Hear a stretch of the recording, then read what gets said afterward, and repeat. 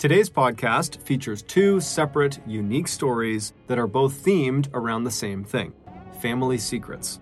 The audio from both of these stories has been pulled from my YouTube channel and has been remastered for this episode. The links to the original YouTube videos are in the description. The first story you'll hear is called The Most Terrifying Family You've Never Heard of, and it's about an obscure cult who admitted to performing a heinous ritual in the 1970s. The second story you'll hear is called Someone in This Family Has a Secret, and it's about a family in Ohio who started noticing some very strange people lurking around the outside of their house at night. Both of these stories contain graphic content, but it is the first story about the cult ritual that needs a special warning. It contains extreme graphic violence and sexual content. As such, listener discretion is advised.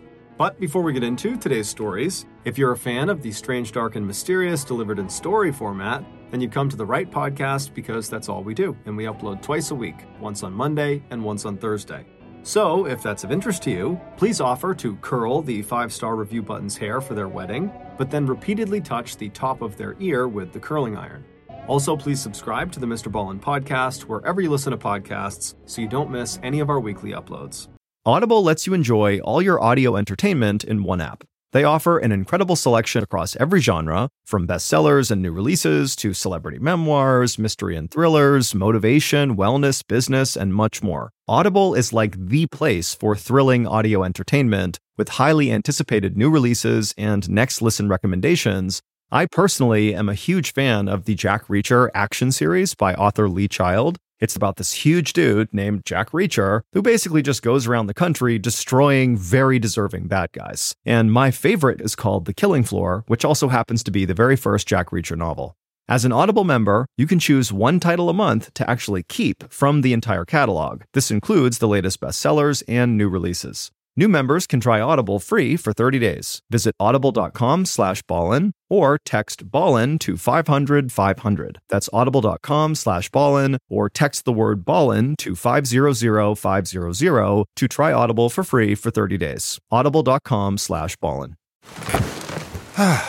The comfort of your favorite seat is now your comfy car selling command center, thanks to Carvana. It doesn't get any better than this. Your favorite seat's the best spot in the house. Make it even better by entering your license plate or VIN and getting a real offer in minutes. There really is no place like home. And speaking of home, Carvana will pick up your car from yours after you finalize your offer. Visit Carvana.com or download the app and sell your car from your comfy place. Okay, let's get into our first story called The Most Terrifying Family You've Never Heard of.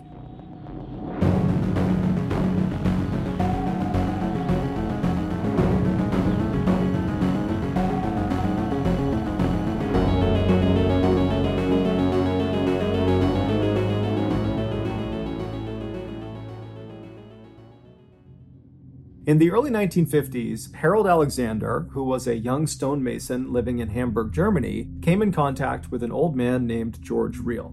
George was the leader of a small religious group called the Lorber Society. This group, which never had a large membership at any point in their short history, was rooted in the Christian faith, but their views were far more extreme than the average Christian congregation. For example, many Christians believe in the concept of self-denial, which in layman's terms means to deny oneself some personal human pleasures, like certain sexual practices or the overindulgence of food or drinking, and all of this is done to gain favor with God.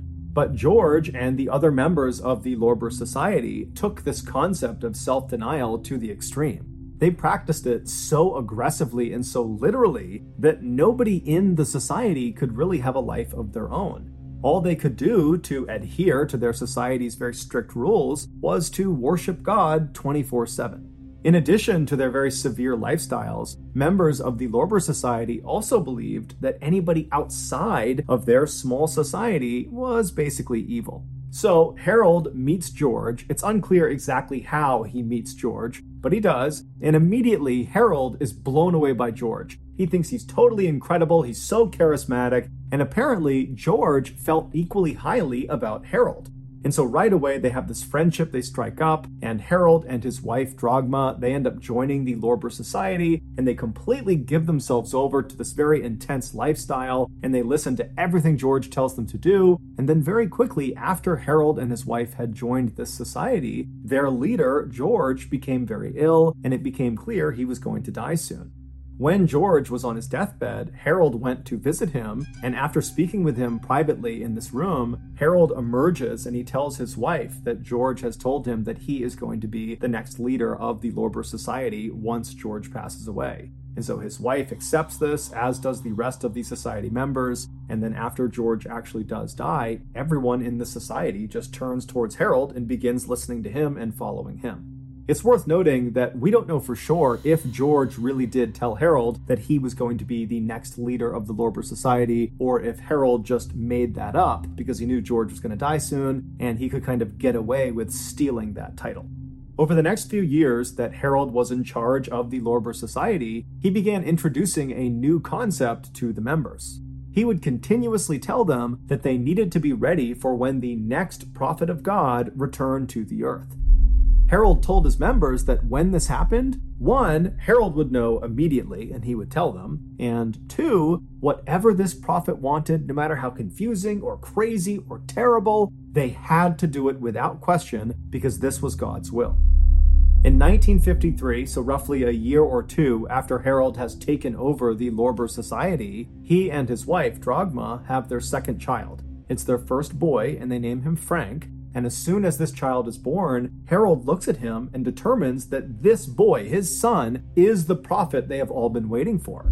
And so he tells his wife and he tells the members of the Lorber Society that his son, Frank, is the prophet of God, and everyone across the board completely accepts it. As the prophet, Frank, grew up, he was shamelessly worshipped and waited on 24/7 by the members of the Lorber Society and his own family. And so naturally, this had a profound impact on the way Frank thought and how he behaved. By the time Frank was at the age of grade school children, he fully believed that he was the prophet of God, and he began using that authority to kind of boss his family around more than he really needed to, especially his 3 sisters and his mother. But no one ever intervened because, again, this is the prophet of God and he can do whatever he wants. When Frank turned 16, he started thinking about girls and sex, but he was conflicted because he had been taught everybody outside of this society he was a part of were evil. And so he didn't want to pollute himself by having sex with these evil women. And so he went to his father and told him that he wants to start having sex with his mother and his sisters in order to stay pure. And his father, Harold, not only embraced the idea, he encouraged it. And in fact, he would often join in with his son during the sexual intercourse. As for the 4 Alexander women, they completely accepted their new roles as sexual objects because they believed by doing whatever Frank the prophet wanted, they were serving God. Eventually, one of the sisters began talking to some of her very few friends at school about how she was kind of jealous of her other sisters for all the attention they were getting from Frank. And so the friends kind of picked up on this strange relationship between the siblings, and before long, rumors had started about there being some incestuous relations inside of this family, and those rumors eventually made their way to the parents of students, and then from the parents, that made its way to the police, and before long, Harold had discovered that the Hamburg police were about to launch an investigation into his family. And at the same time, Harold also discovered that members of the Lorber Society, they had heard about these incest rumors as well, and they had their own suspicions already, and they were not on board with incest. And so they were very clearly starting to distance themselves from Harold and his family. And so it was pretty clear to Harold that the writing was on the wall. He and his family were no longer welcome in Hamburg. And so he goes to the Lorber Society and kind of retires and says, I'm leaving. You need to find yourself a new leader of this society. And then he and his family completely broke ties with the Lorber Society. They left Hamburg and fled south to Santa Cruz, which is a city on the Canary Islands in Spain. And so they settle into this little apartment inside of this busy city, and very quickly they fell back into their old routines of constantly worshiping Frank, the prophet of God, despite the fact that they were no longer affiliated with the Lorber Society, and so their actions were now being driven by their own personal belief system.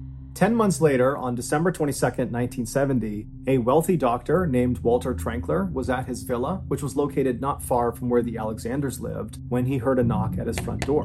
When he opened the front door, he saw there were these two men who he didn't recognize, who were covered head to toe in what looked like mud, and at first he was totally taken aback by their appearance and almost wanted to just shut the door. But in order to be polite, he kept the door slightly open and said, hey, how can I help you guys? And the two men would introduce themselves as Harold and Frank Alexander, and they were there to speak with one of their family members, Sabine. Sabine was one of Frank's two younger sisters, and she worked for the doctor as a housemaid. And so the doctor, he didn't know any of Sabine's family members, so he just kind of took their request at face value and said, hold on, let me go get her. And so he leaves the front door, he goes into the kitchen, and he finds Sabine, this 15-year-old girl, and he tells her that your father and your brother are waiting for you outside, they want to talk to you. And so Sabine, without saying a word, puts her knife and the food down. She walks out of the kitchen with the doctor, and as they're walking towards the front door, the doctor stops about 10 or 15 feet away from the front door to kind of allow Sabine to walk up and have a semi-private conversation with her relatives, although they're still inside of his house, so he didn't want to go too far. And so the doctor is standing maybe 15 feet away, wondering if he should just turn around or maybe just go into the other room to let them speak, when he overhears the father, Harold, say something truly horrific to his daughter. It was so shocking that the doctor stopped what he was doing, turned, and looked directly at Sabine to see how she was going to react to what she just heard. But to the doctor's absolute shock, Sabine didn't break down and start crying or start screaming out in pain or anguish. Instead, she reached out and grabbed her father's muddy hand and pressed it to her cheek and said, "I'm sure you did what was necessary." And then the two embraced. The doctor stood there totally shocked, staring at these people, wondering what the heck they're doing, why are they here, what are they talking about, is this really happening? And then he just kind of blurts out, "Hey, I'll be right back, stay right there." And then the doctor turned around and darted out of the front hall into another room where he barricaded himself inside, and then he called the police. When the police showed up just a few minutes later, they rolled into the front lot and they saw Harold, Frank, and Sabine were still just casually standing in the front doorway of the doctor's villa, seemingly not really trying to go anywhere or do anything. And so the police get out of their car, they walk up to the trio and they say, "What's going on? What are you doing here?" And Harold very calmly and casually tells one of the officers the same horrible thing that the doctor overheard him saying to Sabine. Except this time, Harold specified to the officers where this horrible thing took place. He said it happened inside of their apartment. The police were shocked at Harold's candidness and the fact that his two kids were standing right next to him and they're hearing what their father is saying. They too are just totally detached and very calm, as if nothing their father is saying is having any effect on them. It's just totally business as usual. And so the police asked Harold to repeat the story a few times to make sure they were hearing him correctly, and then they just arrested Harold and his two kids. After the three Alexanders were brought to the police station, 3 other police officers were sent over to the Alexanders' apartment in Santa Cruz to see if what Harold had said was actually true. And when these officers opened the front door to that apartment, they immediately could tell it was all true. The following is the story of what happened inside of that apartment based on the testimony given by Frank and Harold. On December 21st, 1970, so that's one day before Frank and Harold arrived on the doorstep of the doctor's villa, the father and son were home in their apartment with the mother, Dragma, as well as 2 of the 3 sisters. It was 18-year-old Marina and 15-year-old Petra. The other sister, Sabine, she was over at the doctor's villa. She was staying with him for a couple of days while she worked there. At some point that afternoon, Dragma and Harold left the living room and went into one of the bedrooms to lie down and take a nap. And after they lie down, Frank, for some reason, gets up from the living room and walks into the bedroom and sits down on the edge of the bed and just stares down at his mother. And when his mother rolls over and looks up at her son, Frank would later tell police that the look she gave him was suggestive and it was offensive to Frank, and he believed she was not permitted to look at him that way. And so in this moment that she's looking at him, he said he instinctively knew that the killing hour was upon them. The killing hour was not a Lorber Society concept. It was something that Frank and most likely Harold had come up with, and the rest of the family, the mother and the 3 sisters, had totally accepted. According to Frank and Harold, women were impure, and the only way to purify them, i.e. send them to heaven and not hell, was to murder them. And so it was just fundamentally understood in the Alexander household that at some point, Frank was going to declare that the killing hour was upon them. And when that happened, all the women in the household were told to stop what they were doing and wait for Frank to sacrifice them. Meaning, wait for Frank to ritualistically kill them.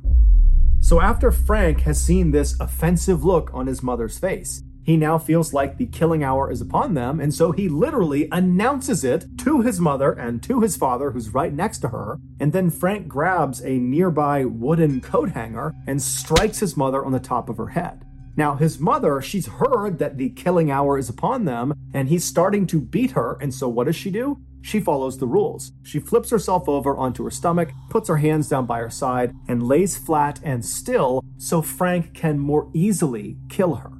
And so Frank begins wailing on the back of his mother's head with this wooden coat hanger, while his father, Harold, excitedly leaps out of the bed, doesn't try to stop what's going on. He runs into the living room and he begins very enthusiastically playing the organ. An organ is like a piano that's played a lot of times inside of Christian churches.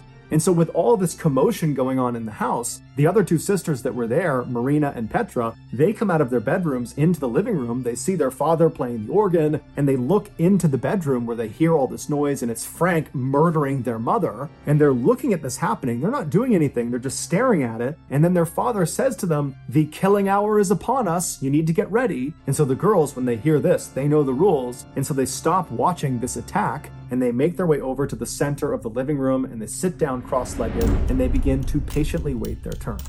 After a while, Frank stopped beating his mother, who was now unconscious or perhaps even dead, and he walked out of the bedroom into the living room where he saw his father on the organ, and he saw his two sisters sitting on the ground. And so without any hesitation, he walks over to Marina, the older one, the 18-year-old, and he begins hitting her on the top of the head until she slouches over onto the ground motionless. And then he turns to the younger one, Petra, the 15-year-old, and he does the same thing to her until she's laying on the ground motionless. After this, Frank stands up and he leaves the living room and goes into the kitchen where he retrieves a small knife, pruning shears, and a hammer. At this point, it's likely that one or two of the Alexander women were still alive.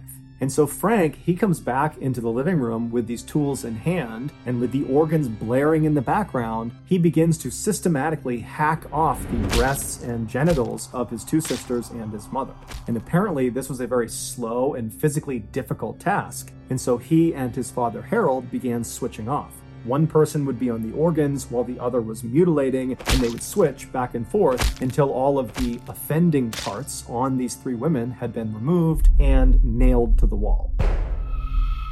The last mutilation this father and son committed was to cut the heart out of the mother, Dragma, and they wrapped it up in a cord and then nailed this cord to the wall as well.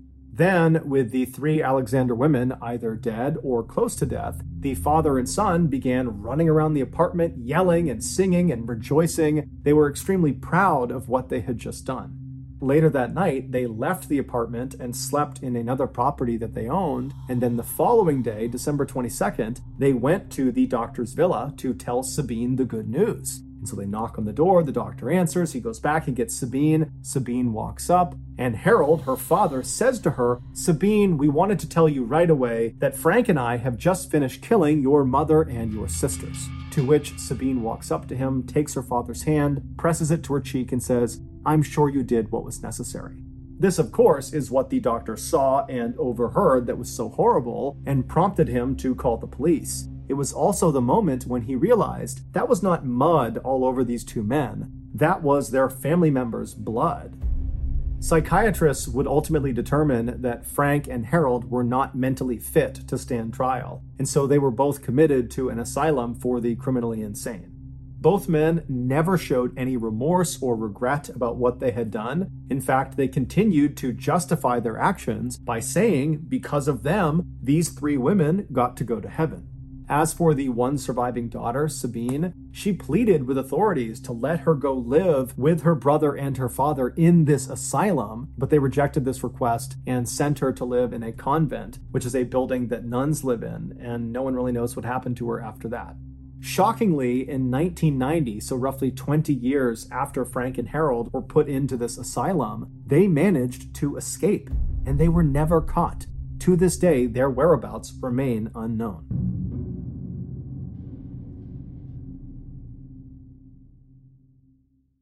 CarMax is putting peace of mind back in car shopping by putting you in the driver's seat to find a ride that's right for you. Because at CarMax, we believe you shouldn't just settle for a car. You should love your car. That's why every car we sell is CarMax certified quality, so you can be sure with upfront pricing that's the same for every customer. So don't settle. Find love at first drive and start shopping now at CarMax.com.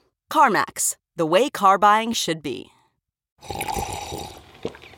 That's not just the sound of that first sip of Morning Joe. It's the sound of someone shopping for a car on Carvana from the comfort of home. That's a good blend. It's time to take it easy, like answering some easy questions to get pre-qualified for a car in minutes. Talk about starting the morning right. Just like customizing your terms so your car fits your budget. Visit Carvana.com or download the app to experience car shopping the way it should be. Convenient, comfortable. The next and final story of today's episode is called Someone in This Family Has a Secret.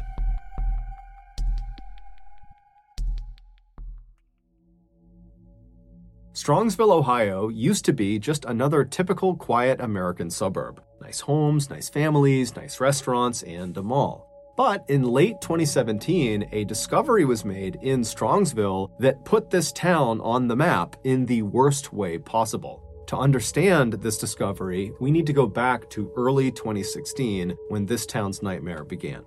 In early 2016, two longtime Strongsville residents, Bruce and Melinda Pleskovic, received some very exciting news. Their 20-year-old daughter named Anna and her 20-year-old fiancé named Jeff had just told them they were expecting a baby girl. And so Bruce and Melinda were totally excited about the prospect of finally becoming grandparents, but at the same time, they knew Anna and Jeff did not have very much money.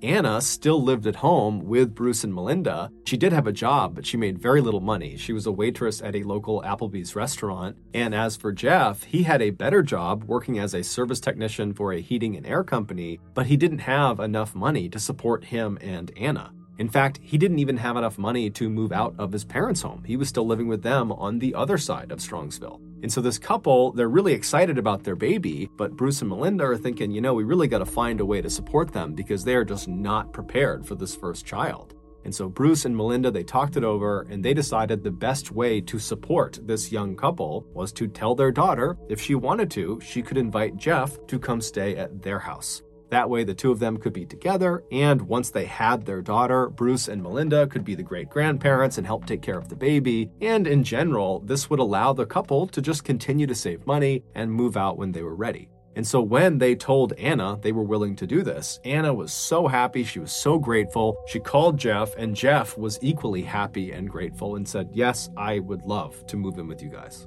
So it took several months, but finally in June of 2016, which was the same month that Jeff and Anna welcomed their daughter to the world, Jeff would leave his parents' home and move into Bruce and Melinda's home. And almost immediately after he moved in, he and the rest of Anna's family began experiencing some very strange and disturbing things around their property.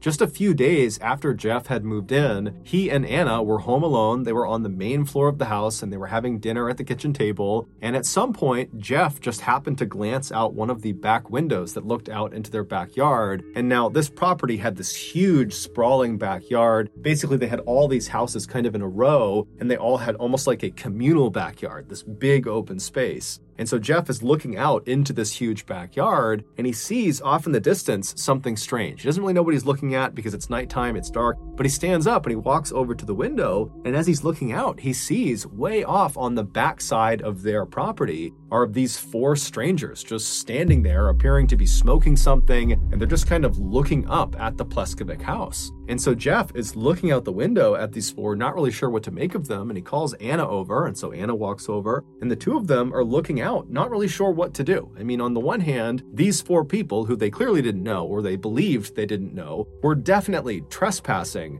But at the same time, they weren't really doing anything. They were just kind of standing there smoking. But as they're watching these 4 people, one of them begins walking up the property towards their home and then stops alongside the Pleskovic trampoline, which was in their backyard. And this person begins fiddling with the trampoline. And so at this, Anna's like, you know what? I don't know what they're doing. I feel totally uncomfortable. And so Anna would actually call the police. And so the police, they come out, but by the time the squad car arrived in front of the Pleskovic house, the 4 people in back must have seen the car and they took off running. And so when the police officer went in the backyard and looked around, there was no one there. And there was also no sign they were there. There was no dropped cigarette butts or anything. They just kind of vanished. And so the police officer told Jeff and Anna, if they come back, let us know.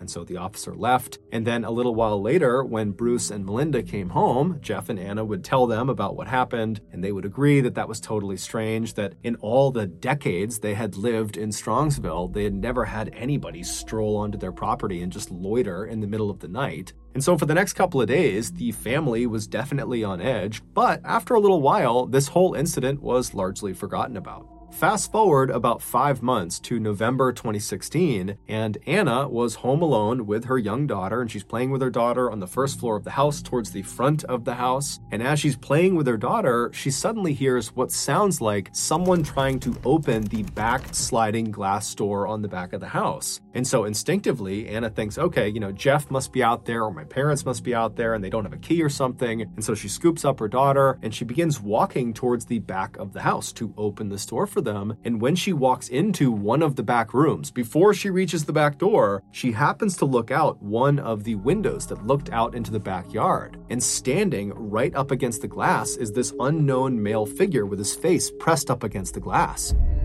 And so Anna just freezes and stares at this guy, and then this guy, he notices Anna and he ducks down out of view. And now Anna's thinking to herself, this is the guy. He must have been trying to break in my back door. I'm home alone. I don't know what's going on here. I don't know if he's going to try to break in again. And so she just turns and runs back towards the front of the house. She runs upstairs. She goes in a bedroom. She locks the door and she calls the police. But by the time the police come out there and they look around, they can't find this unknown figure that was at the back of the house. And there's no sign of an attempted forced entry. And so unfortunately, they told her, look, I'm sure this was very traumatic for you, but there's really nothing we can do here. There's no evidence to suggest who did this. And so please just, keep your house locked. And if you see anybody suspicious on your property, call us back. And so naturally, after the police left and Anna had a chance to contact Jeff and her parents, they were horrified and they rushed home to comfort her. And then after the initial shock of this incident had worn off, the family began to speculate, do you think this might be connected to those 4 strangers we saw on our property a few months ago? It just seems odd that those 2 things would happen so close together. And then the family began to think, okay, well then who is this person? Who are these people? What do they want? Why are they targeting us? What's going on? Because as it was, the Pleskovic family, they didn't have any enemies, at least none that they knew of. If anything, the people of Strongsville adored this family, especially Melinda, the mother. For the past 20 plus years, she had been a middle school teacher in town and her students adored her. She was also a big-time soccer coach in the community because she had played in college and she was still very passionate about it. So she was this amazing coach. And in the eyes of many parents in the Strongsville community, Melinda was a bit of an inspiration because she was not only the mother to Anna, she was also the mother of an 18-year-old boy named Kyle who had Down syndrome and was nonverbal. And Melinda just had this unbelievable way with him where she was so good to him. She incorporated him in everything. She got him so involved. She gave him the best life he could possibly have. And so anytime you saw Kyle with his mother, Kyle would be all smiles. Even though Kyle couldn't speak, it was so obvious his mother made him incredibly happy. But regardless of the reason for these strangers to be lurking around their property, the Pleskovic family was now totally on edge and found themselves constantly looking out the windows, especially at night, in fear these strangers were going to come back and might try to break in again. And unfortunately, these strangers would come back. In January of 2017, so 2 months after Anna saw that unknown figure at the window and heard the back door sliding around, Bruce's car was broken into. It was sitting in the driveway of their property. Someone got inside of it and stole his laptop. And so Bruce, he calls the police and he says, I've got to believe this has to do with the people that are harassing my family. And the police believed him and they began looking around and asking around, but they could never track down the laptop or the thief. And so once again, the family was kind of left on their own. And the police said, look, if you see anything else, let us know, but there's not much we can do here. A few months later, in July of that year, Anna, Jeff, and their daughter were all home together one night when Anna happened to look out one of the back windows on their first floor, and out on the very back of the property were 3 strangers just standing in that same spot where they saw those 4 strangers smoking the year before. And these 3 strangers are just standing there looking up at the house. And so horrified, Anna calls out to Jeff and says, look, there are 3 people in the back of our property. And so Anna, she pulls out her phone and she's calling the police. And as she's calling the police, Jeff, who's totally upset that there are these people harassing him and his family and making them feel unsafe, he just grabs a flashlight and storms out the back door to go confront these people. But as soon as Jeff went out the back door, before he could even shine the light on them, the 3 people had turned and ran and vanished. And so finally, when the police did show up, they were aware of all the calls they had gotten from this family. And so they went out there and they did a serious search for these 3 strangers. But like always, nothing was found. And so the family once again was told, if you see anything else, let us know. The following month, which was August, Anna was home with her daughter, along with her mother, who was upstairs. And as Anna is in the front of the house in the playroom with her daughter, she hears the sound of somebody trying to open that back sliding door. And now immediately her radar is up because she knows what happened the last time she heard the sound. There was that person in the window. But she's thinking, okay, I can't just immediately call the police. I need to at least look and see if there's someone that I know at the back door. And so she scoops her daughter up, she stands up, and she walks around to the edge of the room she's in, and she kind of peeks her head down this hallway that will give her a clear view of this backsliding glass door. And once she finally has a full view of whoever is there, she screams because there are 2 large adults, as she would say, standing at the back door trying to force open this door. And so when she screams, these 2 strangers, they hear it, they turn around and they run. And Melinda, she was upstairs, she hears her daughter screaming, she comes flying downstairs, she's trying to figure out what's going on. Anna is hysterical, the baby's crying. And so Melinda actually calls the police about what her daughter has just seen. The police come out, they search the property, they can't find anyone. And so again, the police leave and they tell the family, look, I'm sorry this is happening to you, but we can't do anything. So please just let us know if anything else happens and we'll be out here as soon as we can. We're bound to catch these people, but right now we just don't have much to operate on. The following month, which was September, one of Melinda's car keys would go missing. And whoever had these keys, whoever had stolen these keys, would use it to randomly start Melinda's car in the middle of the night. And they also used it to set off her car alarm at odd hours of the night. And then also during this time frame that her keys were missing, they also discovered that there were nails jammed into the tires of Bruce's car. And so, of course, the family calls the police and tells them about what's going on, but the police can't do anything. And so very frustrated, Melinda actually takes to Facebook and posts that someone's stolen her keys and please just give them back. And just overall, she's pleading with whoever is harassing her family to just leave them alone. But unfortunately, this post would not do anything. The harassment would continue. A month later, on October 19th, Jeff was home alone when he heard the sound of the backsliding glass door rattling, and now he knows that every time this has been heard by Anna, that there's always some stranger at the back door. And so Jeff grabs the family dog and he very carefully turns and looks down that hallway towards the back door to see who this is. And right as he pokes his head out, he sees there's this large adult figure with a hood up trying to open this back door.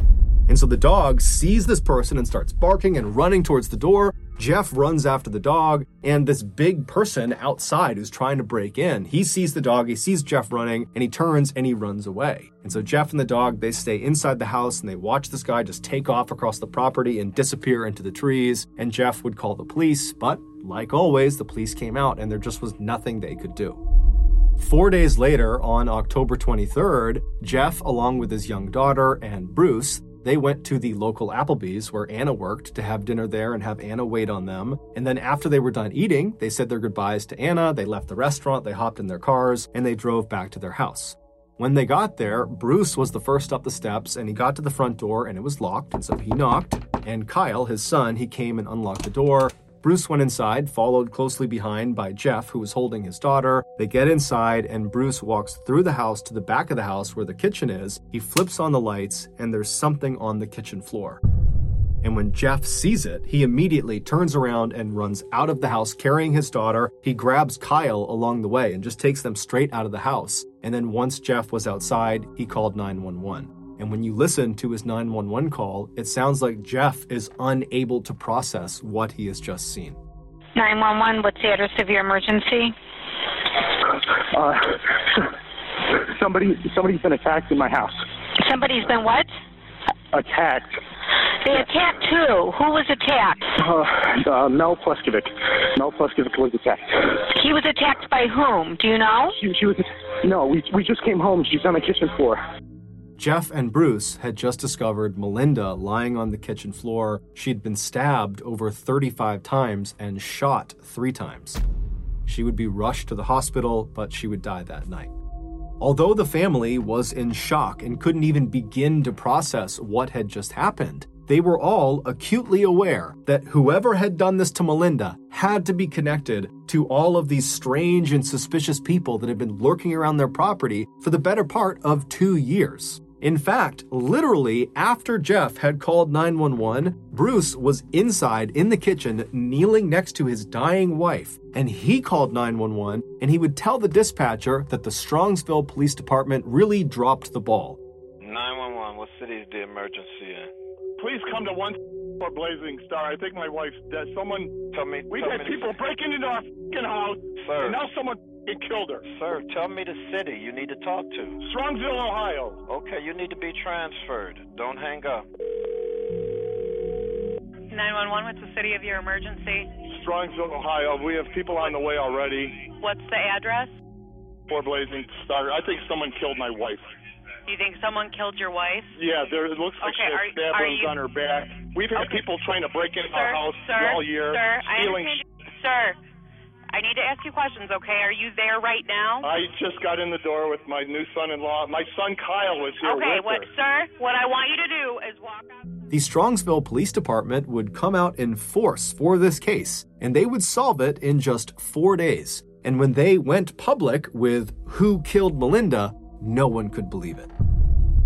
Back on October 23rd, so this was the night Melinda was discovered, Jeff, along with his young daughter and Melinda and her son Kyle, they were all together in the house, and at some point, Jeff had put his daughter down in her playpen and then went into the kitchen where Melinda was, and he walked up to her, pulled out a knife, and stabbed her over 35 times.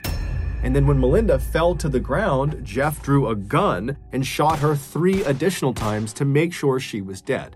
Now, while he was doing this, his daughter is literally just a few feet away, and Kyle, presumably, is also right nearby, but he has no way of understanding what's happening to his mother. And so with these 2 totally innocent lives just right nearby, Jeff would clean off his weapons and he'd take off his bloody clothes and he would hide them inside of his car, and then he would just scoop up his daughter and he would leave the house, leaving Kyle alone in the house with his dying mother in the kitchen, just leaves him there, shuts the door, locks it, and then Jeff and his daughter would drive to Applebee's to have dinner with Melinda's husband and her daughter. And then after several hours, when they got back to the property, Jeff knew what was waiting for them inside, and he still allowed Bruce to go inside first and discover his dying wife on the kitchen floor. Very little is known about why Jeff did this, because Jeff has actually never come out and given his motive for the crime. The running theory is that Jeff actually was not going to be able to pay for the wedding, which was coming up in a couple of days, and the wedding venue had actually contacted Melinda and said, hey, we're canceling the wedding because your future son-in-law can't pay for it. And so Melinda apparently confronted Jeff about his financial troubles, and the theory is he snapped and killed her. However, that can't possibly be the entire story for why he did this, because it would turn out Jeff was found to be responsible for literally every single suspicious event that had taken place around the Pleskovic property leading up to the attack. Meaning every time they had seen strangers lurking around their property or people trying to break into their house, that had been because of Jeff. Either it was literally Jeff outside being one of these suspicious people, or he had asked friends or hired someone or groups of people to pretend to be suspicious people on the property, or Jeff had been the only person to see these suspicious people, and then miraculously, when other people attempted to look outside, they were gone. And so obviously Jeff was lying. And so I actually had the opportunity to speak with one of Jeff's childhood friends who was actually living roughly in the Strongsville area when this horrible murder took place. And what this person told me is that what is kind of generally accepted as why Jeff did this, according to the people in Strongsville, is that Jeff apparently loathed Melinda. Even though she had opened her house to him, he loathed her. And as soon as he moved in 2016, he began plotting to kill her. And so all of these suspicious events were Jeff's attempt at building this really intricate alibi that they had these strangers out there that were targeting this family. And so that when she would ultimately be killed by him, it would look like these strangers had done it. And at first, it totally worked. Everybody believed, the police, the family, friends, that strangers had broken into the house and killed Melinda. In fact, there was so little suspicion on Jeff after her murder that Jeff actually served as a pallbearer in Melinda's funeral. But ultimately, the police would discover the knife and some bloody clothes in the back of Jeff's car, and so they would arrest him and they would present this mountain of evidence against him, and Jeff would confess to killing Melinda. However, he wouldn't give any additional information about the crime. He would just basically say, yes, I did kill her. He would also never give an apology or explanation to the family. He would ultimately be sentenced to life in prison with the opportunity for parole after 33 years. During Jeff's trial, there was this totally heartbreaking moment when Bruce, Melinda's husband, spoke. And he would say their son, Kyle, does not understand that his mother is gone. And so now, every time they go out to eat, which is something Kyle really likes to do and he used to love doing with his mother, he'll just sit and stare out the window, eagerly expecting his mother to show up any minute. But of course, she never does.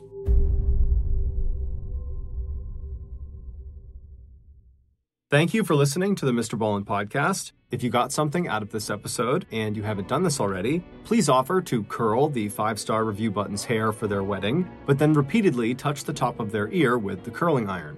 Also, please subscribe to the Mr. Ballen podcast on Spotify, Apple Podcasts, Amazon, Google, and anywhere else you get your podcasts. This podcast airs every Monday and Thursday morning, but in the meantime, you can always watch one of the hundreds of stories I have posted on my YouTube channel, which is just called Mr. Ballen. If you want to get in touch with me, please follow me on any major social media platform and then send me a direct message. My username is just @Mr. Ballen, and I really do read the majority of my DMs. Lastly, we have some really cool merchandise, so head on over to shopmrballen.com to have a look. So that's going to do it. I really appreciate your support. Until next time, see ya.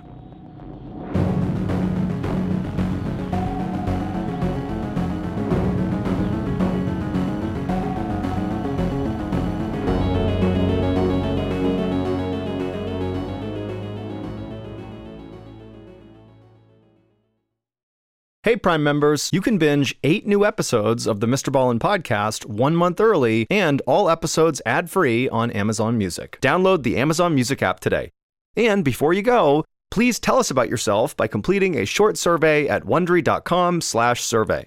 If you're listening to this podcast, then chances are good you are a fan of The Strange, Dark, and Mysterious. And if that's the case, then I've got some good news. We just launched a brand new Strange, Dark, and Mysterious podcast called Mr. Ballen's Medical Mysteries. And as the name suggests, it's a show about medical mysteries, a genre that many fans have been asking us to dive into for years, and we finally decided to take the plunge, and the show is awesome. In this free weekly show, we explore bizarre, unheard of diseases, strange medical mishaps, unexplainable deaths, and everything in between. Each story is totally true and totally terrifying. Go follow Mr. Ballen's Medical Mysteries wherever you get your podcasts, and if you're a Prime member, you can listen early and ad-free on Amazon Music.